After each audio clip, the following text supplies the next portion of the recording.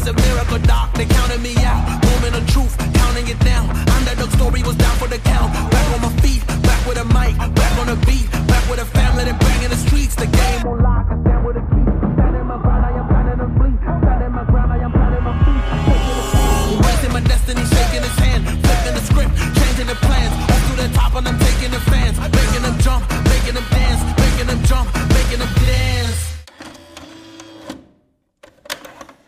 You remember how back in like February, the first time that Islam and Volk fought, everybody was talking about the pound for pound number one. And then Jon Jones just fights the next month. It's like, oh yeah, forget that whole discussion. Jon Jones is number one. What is the real situation here? Who is the pound for pound number one right now? And will that change on Saturday night? Is this for the number one spot this weekend? Because if Alex wins, he lost last time and got, kept the number one spot. So if he wins, does that move him up past Jon? But then even if it does, Jon's fighting Stipe next month again, so... Yeah, I suppose the big question is, if Jon Jones had returned and beaten Stipe back in March, then maybe this number one spot would be way more deserved. But as it currently stands, he's won the heavyweight title, become a two-weight champion, but does a win over Cyril Gane really get you the number one pound-for-pound spot? Is the entire reason that he gets the number one spot is because of what he's achieved in the past? Yeah, because there's basically two intersecting discussions here. For the last 12 years, Jon Jones has literally not been in anything that wasn't a title fight. Even if it got overturned with the second DC fight, they've all been title fights, and he's won all of them. I think we disagree on a few of those, like the Reyes fight. And yeah, it's kind of hard not to, if you look at it like that, to rank him as number one. But then there's the other question of the strength of schedule. Who's had a tougher run lately?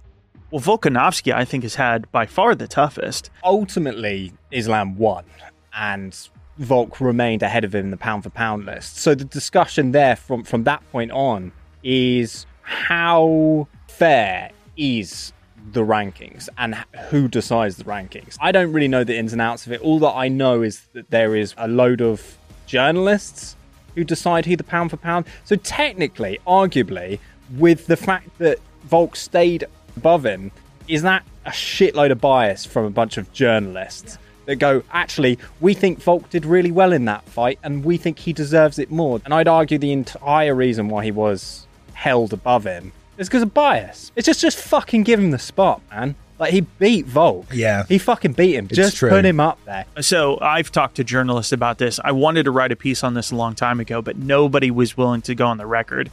Basically, why? Actually, just answer that. Why? Because they were embarrassed. They were scared. Scary. Yeah, they're scared of the UFC, right? Because what they all said, it was a shit show. It was like we would all submit and we would have private conversations about what we submitted, and then the results would come out, and it wouldn't look anything like what we voted. It's none of the people you're thinking of when you think of MMA journalists. It's like, oh yeah, just kind of wrote on a little site every once in a while, as opposed to journalists. Maybe. To what extent are the fans deciding who the fucking pound for pound? But again, the UFC is just doing whatever the fuck they want anyway. So it's like, you submit so we can say we had you a part of the panel, but then we just put out whatever the fuck we want anyway. It's just like having the deniability, isn't it? Because really, it is their organization. They can just pick whoever they want, but to have the journalists be like, oh yeah, we're it's to cover your ass. It's exactly. A CYA. It's literally to say, oh, but we have journalists on the panel. But a big part of that last fight, the marketing was all about this is for pound number one. We haven't had any talk of that this time.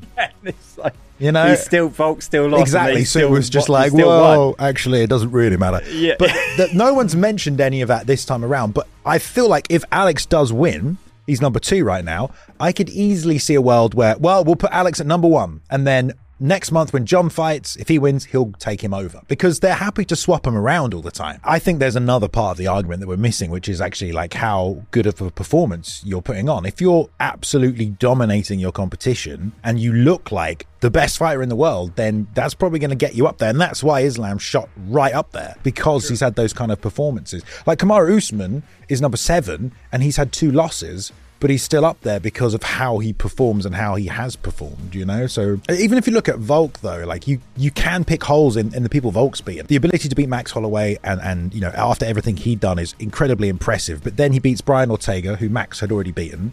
Then he beats the Korean Zombie, who had already lost multiple times. So you can always pick holes in their, in these fights anyway. But if you blow them out of the water with a performance that sort of shows that, like Islam did with Dan Hooker and Bobby Green, then that kind of balances it out in a way. Because but you're doing what you should do. Even before that, Volk was taking on the best. He was beating Aldo to get Aldo to the had shot. already lost. He was beating Chad Mendes. And Chad Mendes had already lost. Who did Aldo lose to? Holloway twice. Only Max Holloway and Connor. I'm not saying he was still beating everybody. I'm not saying it's not a good win. I'm just saying you can always pick holes in things, can't you? Islam, inarguably, had a weak schedule going into this.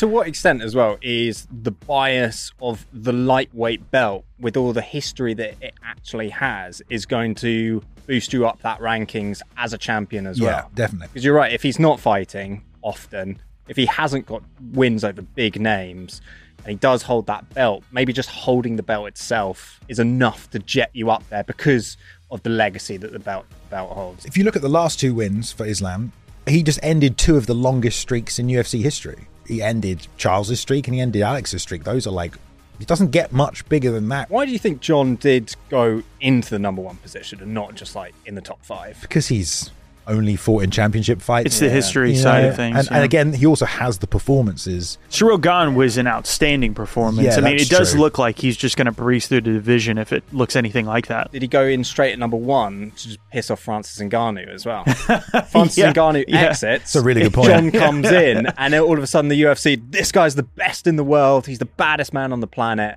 And we've forgotten about Francis. I think it's also because if Jon isn't number 1, he'll, set fire to the UFC Apex or something, probably. Drive his car straight through the front door. This channel has been going since 2016? 2017. And this year we made the decision to open it up to, members, start a little members club. Yeah. Are you happy with that decision? You enjoy it?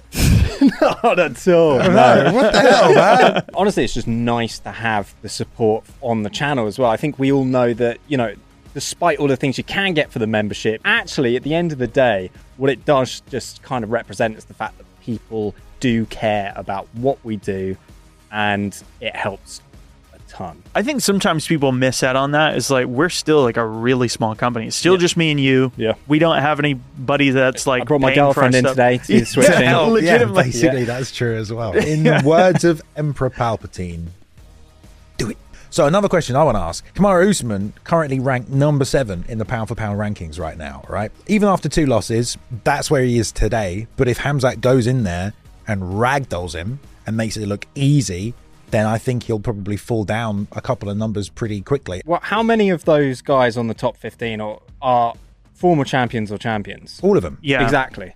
And that's the thing about Khamzat. He hasn't won a belt. There you go. So even if he does beat Usman... So it's just a case of him coming out. I do think that there is a part of that where you probably have to be able to say, I've been the best in my division to make it into the top pound for pound. Even if you're Alex Pereira, who only held it and didn't defend it. I just think it's interesting how much that then takes away from this fight with Usman, because we're not really valuing it in the same way, are we? You know what I mean? I don't think we should, though. Yeah. I think this is just kind of a dream fight that we missed when maybe the opportunity was there or it was too clogged up, whatever it was.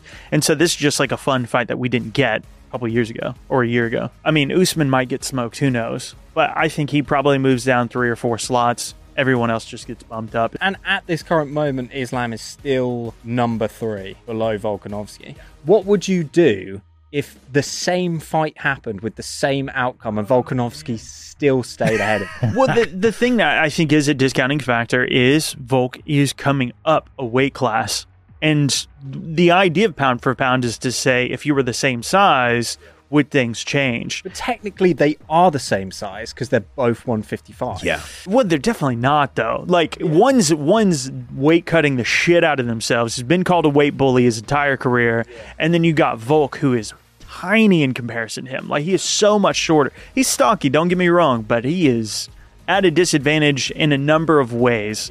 Yeah, and it also just makes what Volk then does by coming up the weight class even more impressive when you look at how easily Islam sort of manhandled everyone in that weight class. And then all of a sudden you've got a smaller guy from a different weight class being the hardest fight for that guy who's just destroyed a division. We've made the case definitely for Volk here. We've definitely made the case for Jones, but what about Islam? If he does come out here and he dominates Volk, with or without the short notice, I think that's the risk that Volk took.